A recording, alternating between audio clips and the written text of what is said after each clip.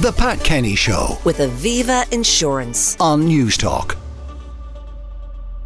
Anti-Semitism is on the rise in Europe. In the past month, France alone has witnessed a startling threefold increase in anti-Semitic attacks compared to the entire previous year. And it's not an isolated trend. It can be seen across Europe, and we saw it, of course, in the UK. What is driving this surge, and how are communities responding? Well, to give us an update from Europe, Naomi O'Leary, Europe Correspondent for the Irish Times. Naomi, good morning. Good morning, Pat. Great to be with you. Now, people who take a casual look at history would have thought after the Holocaust, after what happened to Jewish communities across Europe at the hands of the Nazis, that anti-Semitism was something that could never rise again. But in fact, it never went away.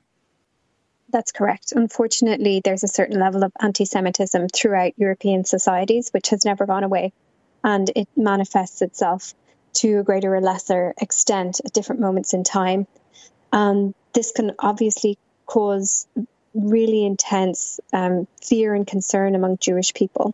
They're a small minority in European countries, and the places where they're living in places like Germany, France, the Netherlands, many of these countries, when you're walking around in the streets, the landscape that you're walking through is a place which once had huge, thriving Jewish communities that were exterminated within living memory. So this is a very vivid, real history which is very present and is visible. You have synagogues that would have been the heart of thriving Jewish communities that today just have, a handful of attendees just clinging on, and often under tight security, even before the current tensions. And so, this is something that's very visceral and real for Jewish people across Europe. Now, there was a massive protest march against anti-Semitism in France. And I remember at the beginning of all of this, President Macron was pointing out that the single biggest Jewish community in Europe is found in France, that the population of Jews in any country, France has by far the greatest. That's right. France has a particularly sensitive, I suppose, situation to deal with now, in that it has, as you say, a large Jewish community. It also has a very large Muslim community, which gives the potential for tensions, particularly in relation to the current conflict. And what we saw with this massive march, which I think had 100,000 attendees, was that it quickly became very politicized.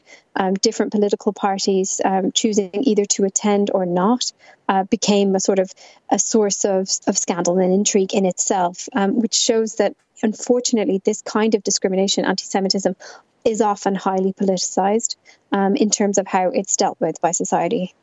Now, the people who attended the French march included Nicolas Sarkozy and François Hollande, who are both former presidents, but also Marine Le Pen, and her party would not have been seen as a voice against anti-Semitism.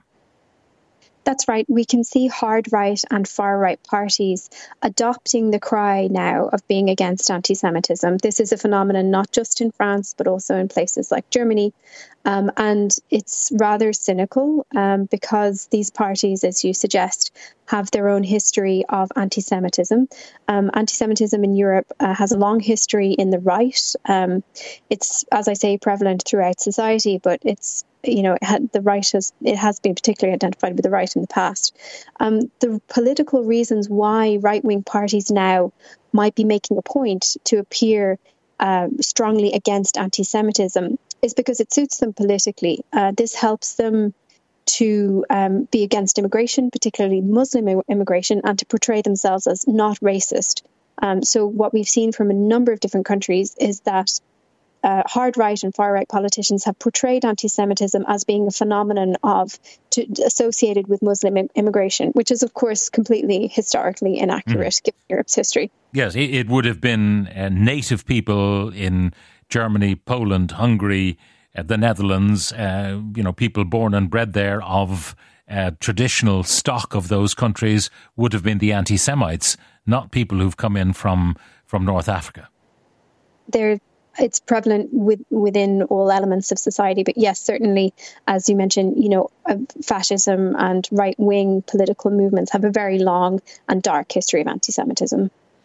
So in terms of the formality of the public attitudes of countries, I mean, Germany, obviously, with its dark past, is totally supportive of people who would be backing anti-Semitism, to give you a double negative there, and they are professing to be appalled by anti-Semite behaviour.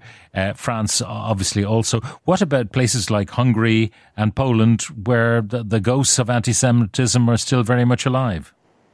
It's kind of it's almost dizzying to see the turnaround by some politicians who spent years demonizing a prominent Jewish figure, George Soros, who's a philanthropist and businessman, and using him as a major scapegoat for all their country's historical ills. This was the case in Hungary. This is an absolute anti-Semitic dog whistle. This man was used he was accused of sort of orchestrating politics, and now to see these same people sort of turn around and talk about the importance of anti-Semitism and stand against it is it is almost dizzying to see. But there are political reasons to do this. Essentially, it's as I mentioned, it's being used to fit into an anti-migration agenda. Also, although historically both anti-Semitism and Islamophobia would have been closely connected, essentially since the modern formation of Israel in 1948, the idea has been created that Israel is part of this idea of the Judeo-Christian world, which is a rather recent creation, and so being pro-Israel has become adopted by the right wing as a political point and as part of right-wing nationalism. Now, presumably, many of these political organizations, they want to conflate Jewishness with the Israeli state. And we know that in some parts of the world, in the United States, and indeed in Israel itself, there are those who say, we are Jewish by birth, by heritage, but we don't necessarily agree with the actions of the Israeli government. Of course, this is the classic mistake that pervades lots of anti-Semitism. Whenever Israel is in the news and there's something controversial going on, unfortunately, many people make the mistake of conflating Israel with the Jewish community in general and take out their upset at Israel on just ordinary, random Jewish people who have nothing to do with it. And this has an enormous impact on people. I mean, what we're talking about, just to give some examples, is that, a synagogue in Germany had bottles of petrol thrown at it, firebombs. We've had incidents of graffiti, anti-Semitic graffiti, terrifyingly, people's homes in both France and Germany having the Star of David painted on them, like marking out Jewish homes. This is extremely frightening in a place which has Europe's history.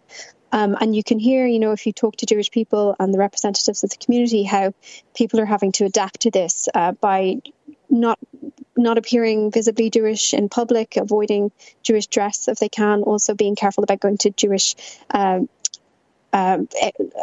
buildings such as schools or synagogues, being additionally careful about that. So this is extremely oppressive, for people to exist in this. And it's unfortunately, it flares up at times of tension, often not to do with Israel at all, by the way. Anti-Semitism rises in all sorts of moments of political tension, but obviously in particular with this conflict with Gaza and Israel, it's a sort of, it just puts it on the agenda of so many people, and there's a certain contingent of society who will react to that by taking it out on just ordinary, innocent Jewish people. Well, the far left leader, Jean-Luc Mélenchon, he referred to the march against anti-Semitism in France, as being a meeting for friends of unconditional support for the massacre in Gaza. So that's exactly that conflation. Well, it's very contentious. It's politically contentious both among the right and the left. How do you define anti-Semitism, and where is the border between anti-Semitism and criticism of Israel? This is highly contested. At times, the Israeli state itself has really promoted a very broad definition of anti-Semitism, which is rather convenient to its political aims. So, for example, depicting sanctions movements and economic movements like that as being inherently anti-Semitic, even if they're targeting specifically illegal settlements which aren't Israeli territory but which are occupied land. So at times, this definition has been rather broad, and critics of Israel have complained to say that the accusation of anti-Semitism is being used to shut down legitimate criticism of Israel. It's very contested, this entire debate, but what's really important to know is that underlying that, there is this genuine anti-Semitism. There's a real threat to Jewish people that has to be taken seriously, particularly because they're such a small minority, and their fears and concerns have to be taken seriously.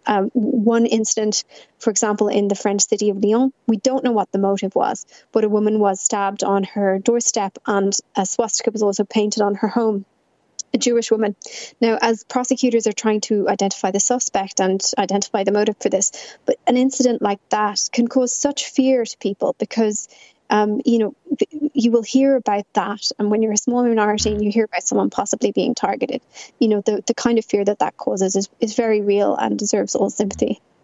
President Macron has said, France, where our Jewish citizens are afraid, is not France. So even though he didn't appear at any of the marches one way or the other, citing his need to be kind of above all that and be a unifying force, irrespective of your background. Anyway, Naomi, thank you very much for joining us. Naomi O'Leary, who's a Europe correspondent for the Irish Times. The Pat Kenny Show. With Aviva Insurance. Weekdays at 9 a.m. on News Talk.